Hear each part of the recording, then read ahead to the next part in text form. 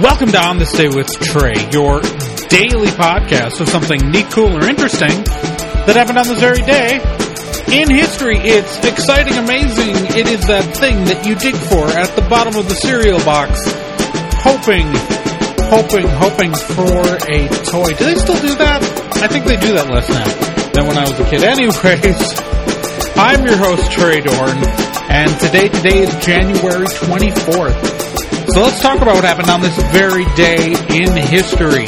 On this day, you know what? I gotta do the right voice for this one. On this day in 1848, James W. Marshall discovered a gold nugget at Sutter's Mill in Northern California. This discovery led to the gold rush of 1849. Gold! Sorry about that. Yes. So the James W. Marshall's discovery led to the gold rush, and pretty much built most of Northern California.